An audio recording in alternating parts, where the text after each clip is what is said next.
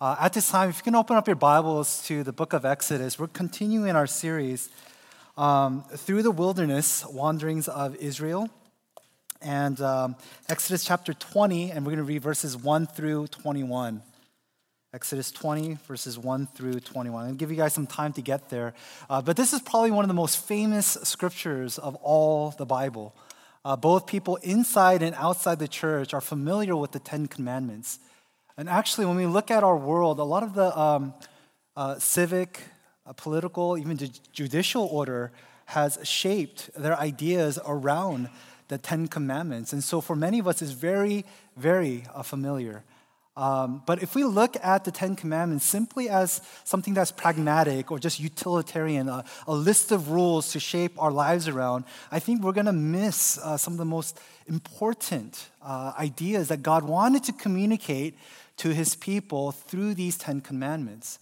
And so although this is very familiar for many of us, I'm hoping to show us that there's such beauty and value in these commands. And we're going to see actually the heart of God.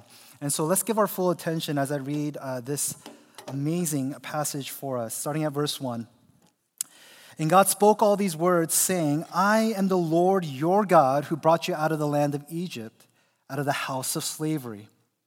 You shall have no other gods before me.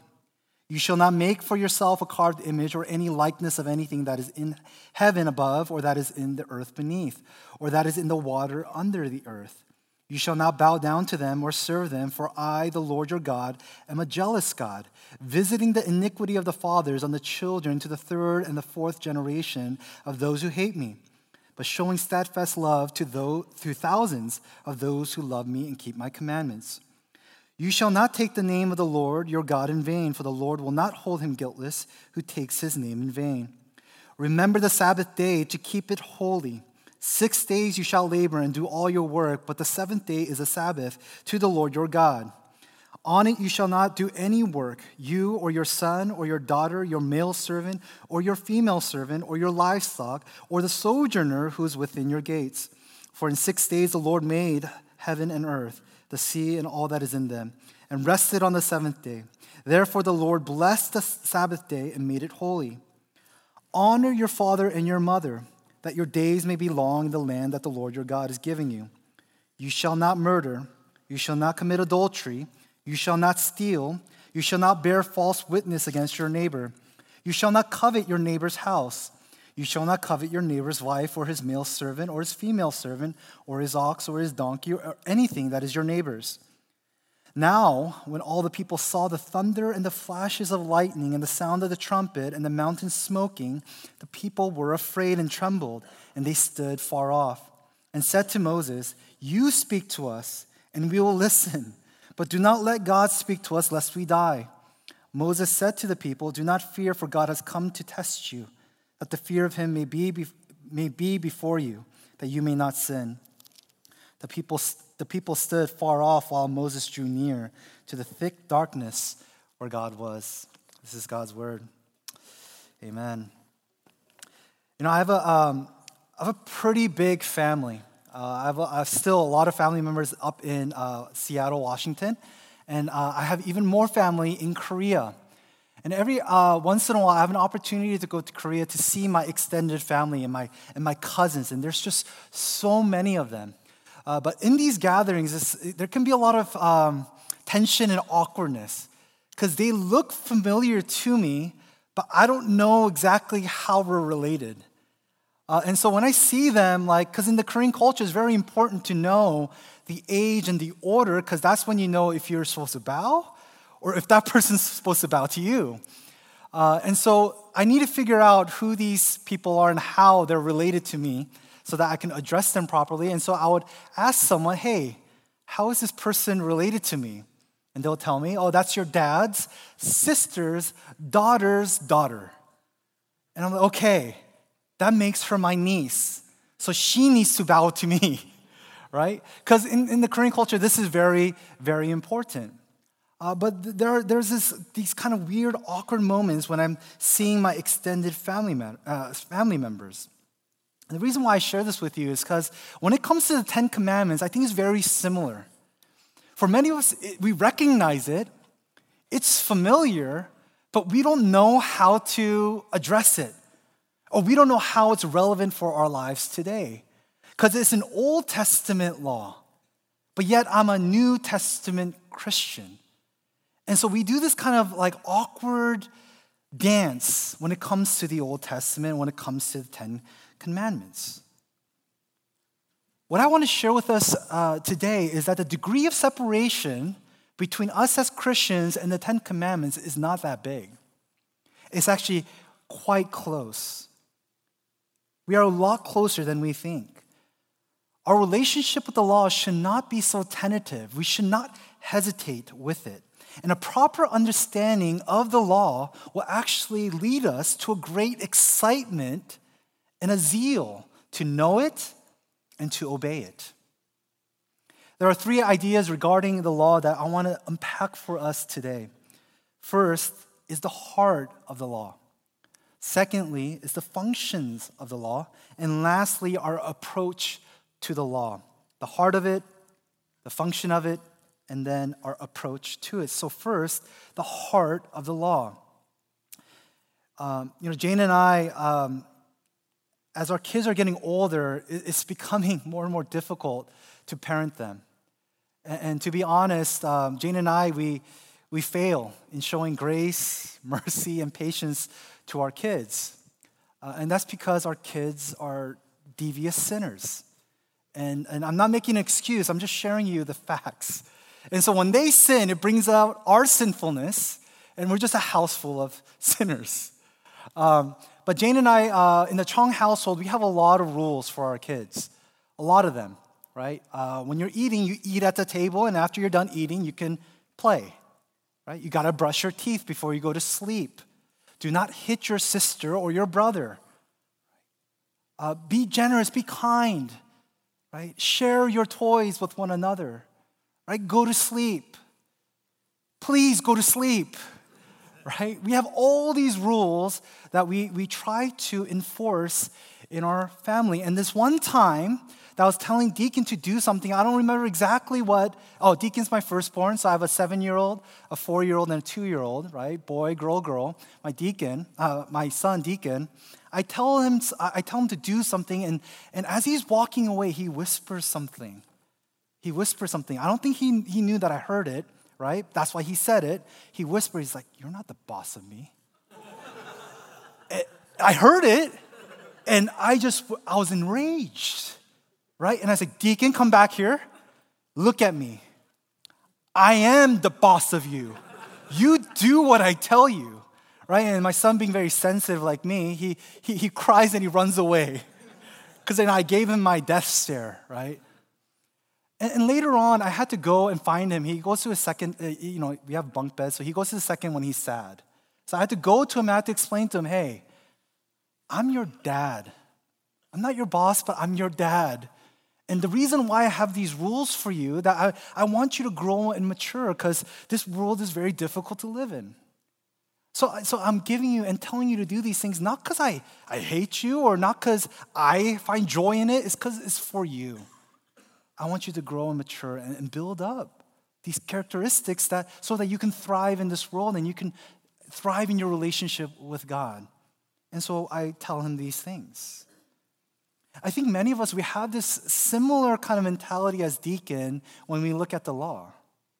Right? We don't like an idea of having a boss, an overbearing boss over our lives. Right? Kids before a certain age, they don't understand why the parents tell them to do so many things and tell them not to do so many things. They just don't understand it. Because, for us, as we're older, we know what this world is like. Right? We know how hard it can be. And so we want to prepare them for life in this world. And that's why we do these things. But our kids, they don't understand it. And so we try to enforce these rules and reinforce them by rewarding them, but we also discipline them for not following the rules. Right? Any healthy parent who understands how this world operates wants to establish boundaries, to teach them principles, so that these kids can build up characteristics so that they can succeed in life and with God. How much more will this be true for our God? who actually created everything, who designed you and me. We bear his image. Who's going to know how to live in this world and to relate with God better than God himself? No one. He is our God. He is our creator. And he wants to instruct us and teach us how to live this life in the fullness of joy. And that is why he gives us the law. And so here at Mount Sinai, God, before giving the law, reminds them, Israel, of who he is and what he has done for them. Verse 2, I am the Lord your God who brought you out of the land of Egypt, out of the house of slavery. Now, we've emphasized this over and over again throughout this series, and it's worth mentioning again. I won't ever get sick and tired of this. Before God gave Israel the law, he redeemed and rescued them out of his sovereign grace. Israel did nothing to deserve this rescue. It's not like they reformed. It's not like they had a good and full understanding of who God was. Their faith wasn't even fully developed. But yet, despite all of that, God, hearing their cry and remembering his covenant, rescued them from slavery.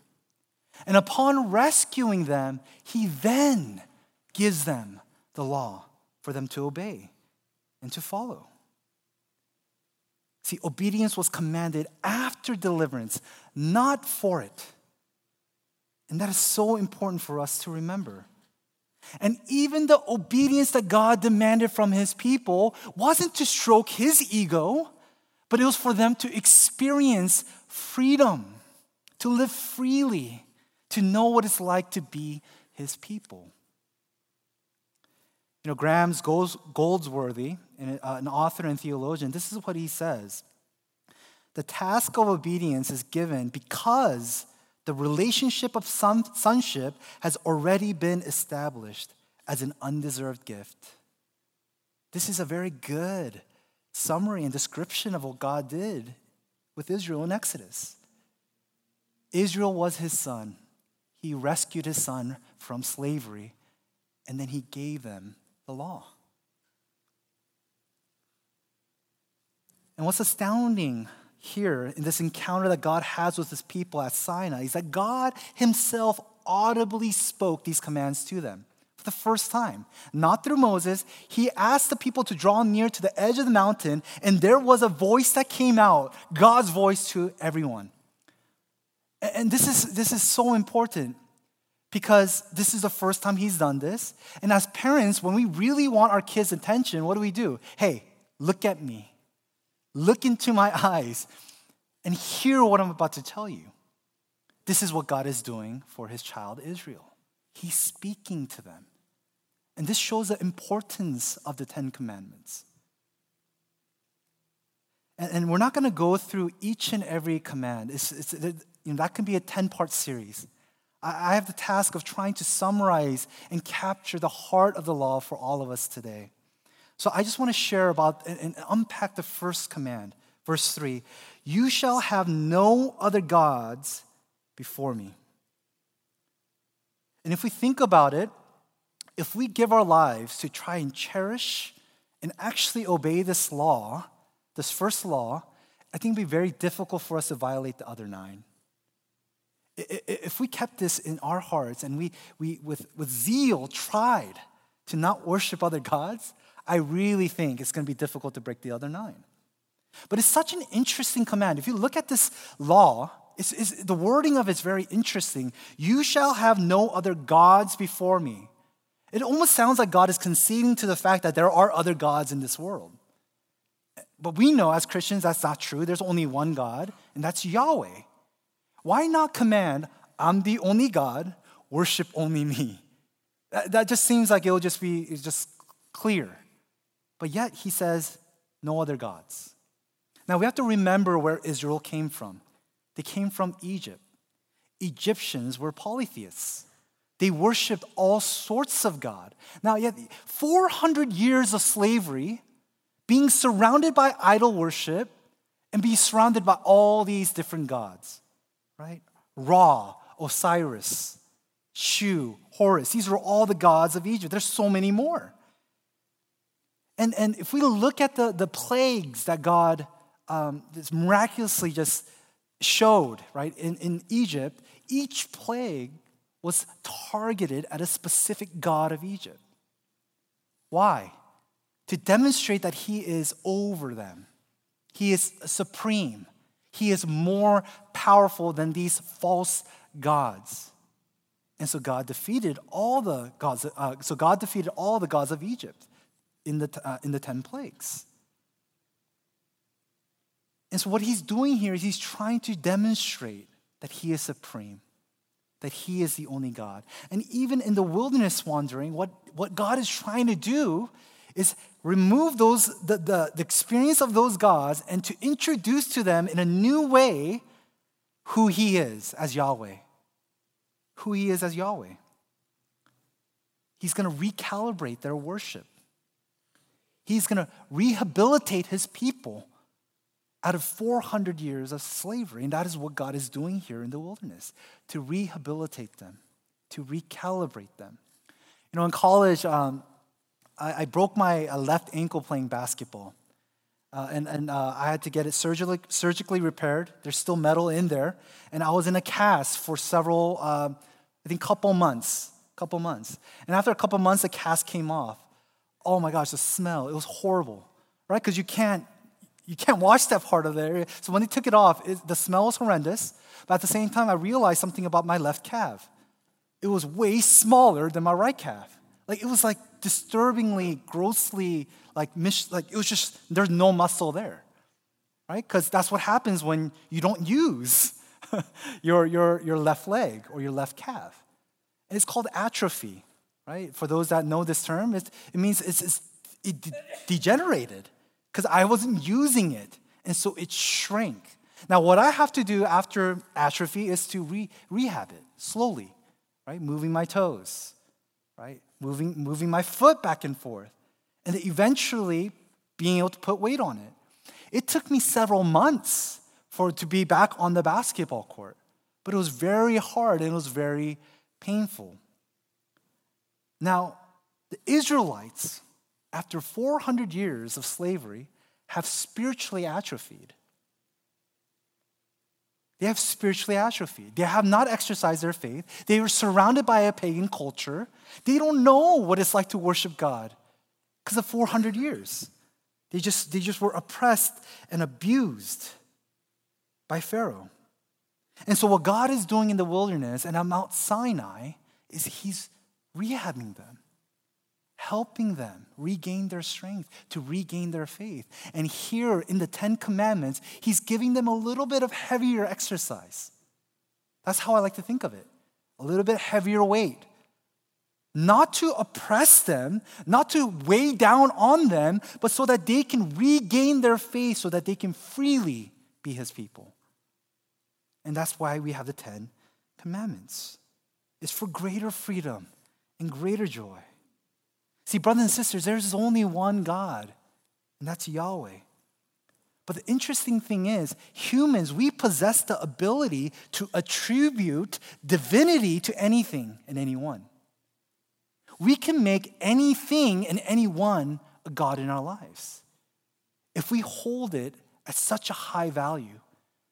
If it's so precious to us, where we cannot live without those things, we have attributed divinity to those things. Whether it's money, success, fame, friendships, your children, your family, when we make these a supreme value, we've attributed divinity to it. And there's one thing that's true about all these false gods that we try to find in this world. They overpromise and underdeliver. They overpromise and underdeliver.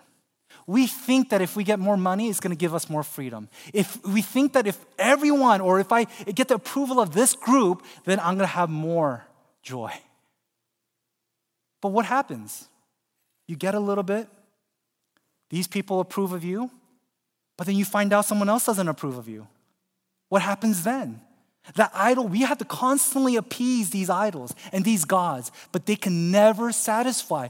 Why? Because they are all temporary. They're fleeting. They change.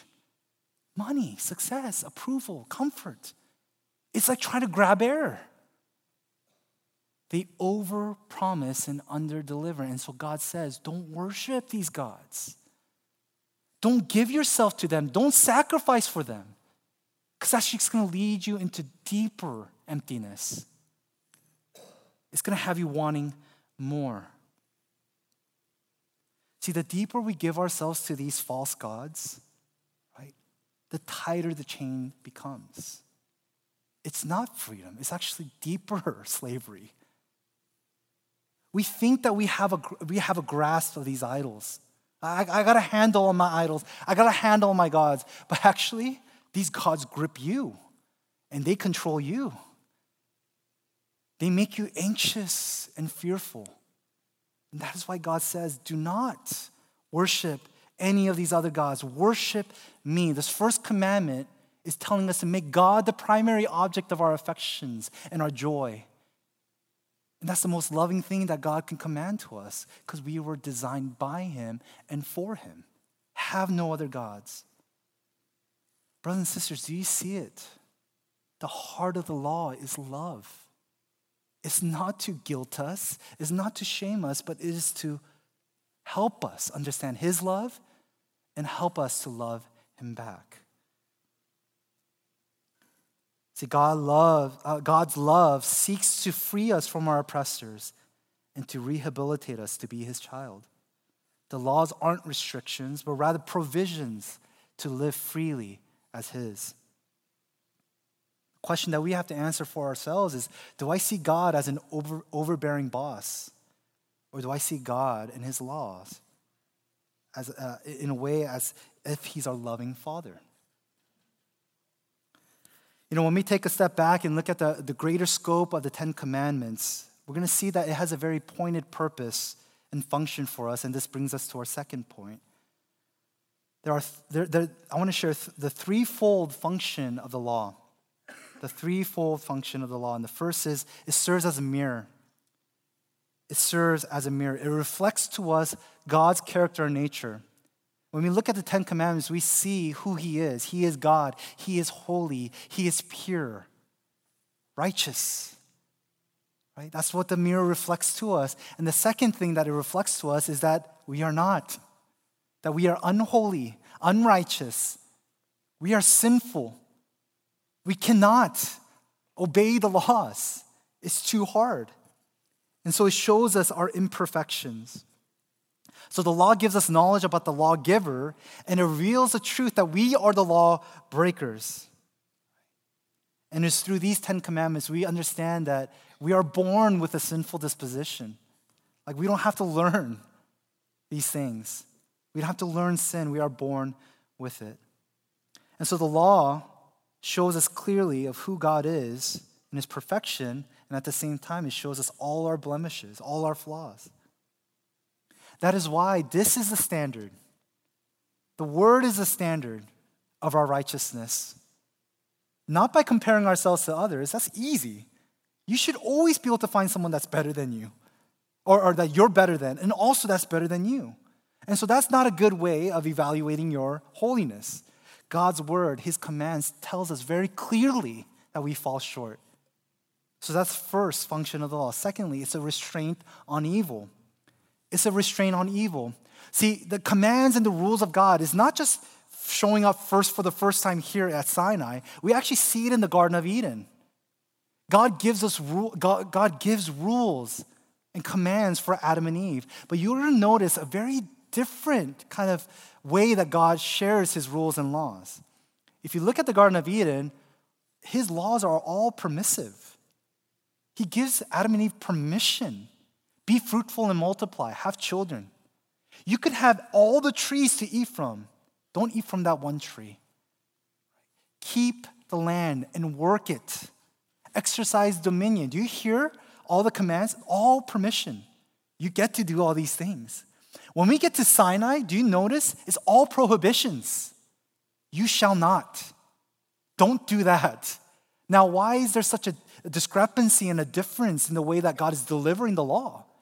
It just shows how bad things have gotten at Mount Sinai, how sinful and how corrupt and wicked the people are. And that's why we have prohibitions in the Ten Commandments and not so much permission. It shows that we are so depraved, that we are so hopeless. Right? So the law is given to us to restrain our evil tendencies in our hearts, to limit the capacity of our sinfulness against God and against one another.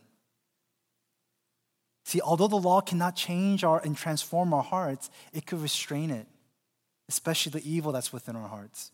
Romans chapter 13, verses 3 and 4. For rulers are not a terror to good conduct, but to bad. Would you have no fear of the one who is in authority? Then do what is good, and you will receive his approval, for he is God's servant for your good. But if you do wrong, be afraid, for he does not bear the sword in vain. For he is a servant of God, an avenger who carries out God's wrath on the wrongdoer. Now, what Paul is saying here is that the laws of the land that govern us, we should obey them, even though they're not the Ten Commandments, because there is justice. There's going to be judgment if we break the laws of the land. So he's telling us, be faithful, follow the rules of the land, right? And that's why we have speed limits, so that we don't kill each other. Drive, right? 65 miles per hour, 70 miles per hour. Don't exceed that, right? When we see that, it restrains us, does it not? It makes us slow down a little bit. So Paul is saying, hey, the law is there to restrain evil that's within us. Lastly, the law teaches how to please God, how to please our Heavenly Father. It helps us to see the fruit of our faith, because God wants our obedience. And Jesus desires your obedience. He tells his disciple, you have to obey all that I have taught you. He wants our obedience, because that is what brings him pleasure, faith. Faithful obedience brings God delight. See, but faithfulness to the law cannot get God to love us, but rather it's a sign that we are loved by God. And that is an important distinction to make. So Jesus taught his disciples in John chapter 14, 15, if you love me, you will keep my commandments. If you love me, you will keep my commandments. See, when we get to the New Testament, the leaders of Israel misunderstood and misused the law. They used the law to create strong lines and distinctions of those who belonged to God and those who did not. They used it in a legalistic way to keep other people, especially those on the margins, at an arm's length from God's presence. You got to do this, you got to do that, you got to act like this, you got to act like that, and then God will accept you. That is not the heart of the law. We need to understand the proper place of the law in relation to the Christian life.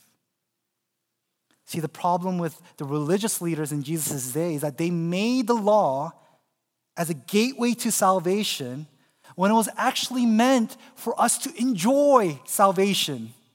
Do you guys hear the difference? They use it as you got to follow the law to get salvation. The law is given to us so that we can enjoy salvation more, so that we know what it means to be redeemed and to be freed from all the other false gods. And so this brings us to our last idea. How do we then approach the Ten Commandments? Is it supposed to bow to us? Are we supposed to bow to him? Right? How are we to relate with the law? And what role does it have in our lives today? The question we have to ask is, how do we keep the law from condemning us and overwhelming us with guilt? And at the same time, how do we prevent ourselves from being dismissive of the law and live in sin? How do we do this both? Where it's not overwhelming us with guilt, but at the same time, we're not ignoring it and just living a life of sin. In other words, how do we not become legalistic or licentious? I want to read verses 18 through 21 for us one more time. Now, when all the people saw the thunder and the flashes of lightning and the sound of the trumpet and the mountain smoking, the people were afraid and trembled, and they stood far off and said to Moses, "You speak to us, and we will listen. But do not let God speak to us, lest we die." Moses said to the people, "Do not fear, for God has come to test you, that the fear of him may be before you, that you may not sin." The people stood far off while Moses drew near to the thick darkness where God was. The Israelites were terrified, and rightfully so, and unrightfully so, because God invited them to the edge of the mountain to hear his voice. But they were afraid, because it was God that was speaking to them, and they understood that they were imperfect and sinful. And so they asked Moses, "Hey, you speak for me. You speak for God, lest we die." And what we hear is that Moses drew near to God, and the people stood far off. Moses was a mediator for his people to a holy God. Church, we too need a mediator. The way that we approach the 10 Commandments is through Jesus Christ, who is our middleman. But unlike Moses, who disobeyed God and failed to go into the promised land, Jesus Christ faithfully obeyed all of God's laws and fulfilled all of its requirements. So Jesus is a greater mediator that we have than Moses. And Jesus came teaching the law. He summarized the law saying, love God with all your heart, mind, soul, and strength, and love your neighbor as yourself. And so he actually taught the 10 Commandments. But if you read his version, he deepens the meaning of the 10 Commandments. He says things like this: "You've heard it said, do not commit adultery.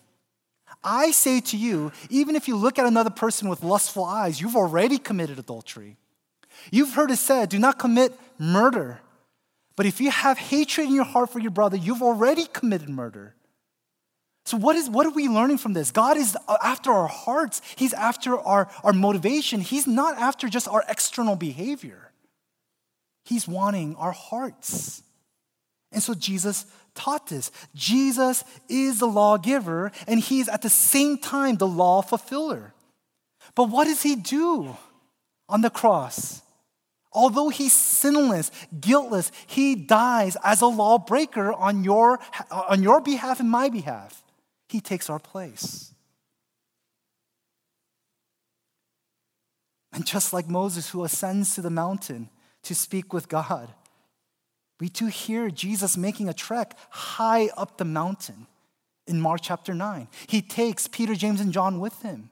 And Jesus is transfigured. He is transformed. He is glorified. And who's there with him? Elijah and Moses is there at that mountaintop.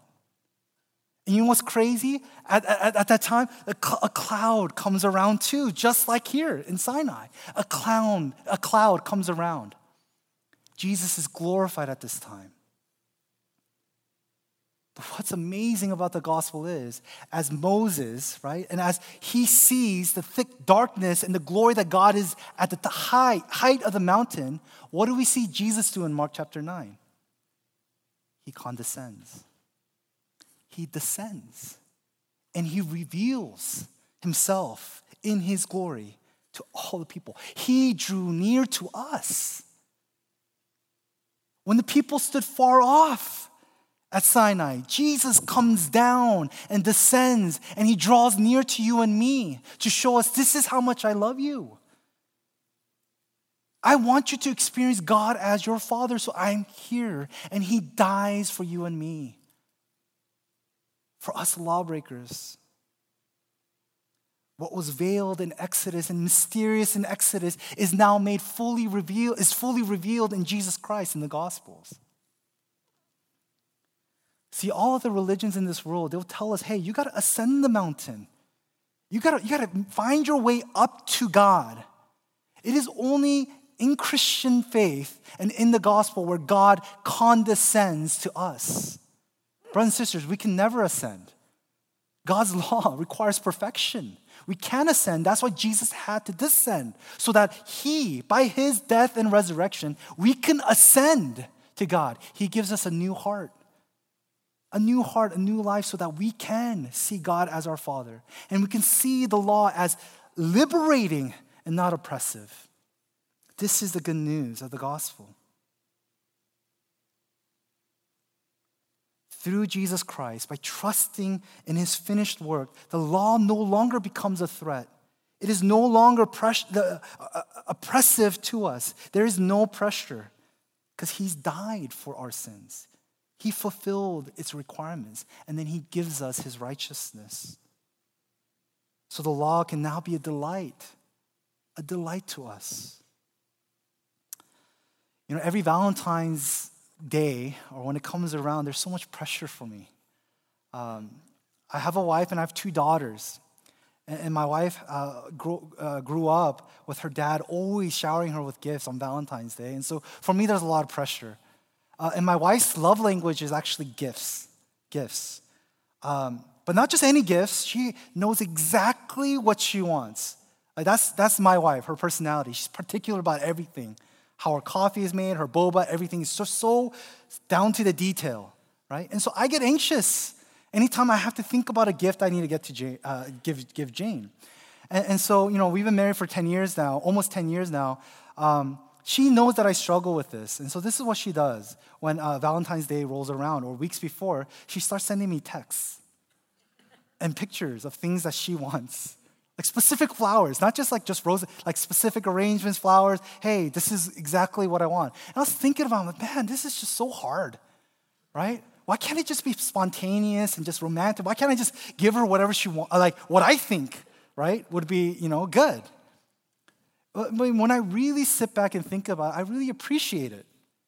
That Jane is so specific and she tells me exactly what she wants. So that when I buy it, it's not a waste of money. Right? And then when I give her exactly what she wants, I see the joy and delight. Even though she knows it's coming, she's still very much excited about it. And I'm filled with gratitude because she loves the gift that I got her. Now, why do I share this with you guys? God has not left us in the dark of what brings him joy. He tells us exactly what he wants from us, and that is the law. But remember this, we are already united to Jesus. We are his children. So the law is not so that we can get more of his love or to get status with him, but it's because we already have status with him. We are his children. He's a loving father that's telling us, hey, this is what I delight in. So obey it. And what you're going to discover as you obey it, you're going to experience delight yourself because God is pleased. Isn't that what we want in our relationship with God? He gives us his word. He does not leave us in the dark. So all our efforts when it comes to the 10 Commandments is simply a response to the love that we've received. We should be enthusiastic in knowing what the law is, and we should be zealous for actually in obeying it as well. Because through it, God delights in it, and we experience that delight, and it just fills us with joy. But here's the bad news. If you're not a Christian here today, the law can only make you feel guilty. It's going to be too heavy for you to bear. But I want you to consider Jesus Christ today. If you're not a believer here, the law can be a delight to you through Jesus Christ, who is our lawgiver and law fulfiller on your behalf. He gave himself for you so you can be restored and renewed and experience reconciliation, communion with God. If that's you, I want to ask you to consider that. And if you have questions about that, please come talk to me or any of the pastors. We'll love to pray for you. But all nations, I really hope that we can grow in obeying the law. It's okay to say that. It's not legalistic. It's for us to experience more joy and freedom in him. That's why he gives it to us. So brothers and sisters, let's look at the law. Let's know it. And let's do our best to obey it. Because God wants us to experience his delight in them. Let's pray. Father, I thank you so much for your love. where you did not remain in the height of the mountain, shrouded in that thick darkness, but Lord, in Jesus Christ, you condescended, you descended to us, you stooped down to show us your love. And not only that, God, you lived in perfect obedience. Jesus, you lived in perfect obedience to your Father's laws. But yet you took our place on that cross, died for our sins, rose again, so that we can experience newness of life. God, you're so good to us. Help us, Lord, to see you for who you really are, and that is our sovereign, loving Father who gives us good gifts. Help us to trust you. Give us the faith to believe. Give us the eyes to see that you are our loving Father.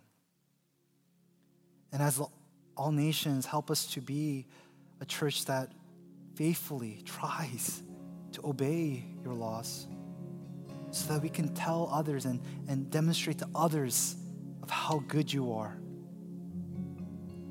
So Lord, I pray for those of us who struggle to see you in that way, who sees you as an oppressive boss, help us to see you as a loving Father. We need your help. Holy Spirit, we need your help.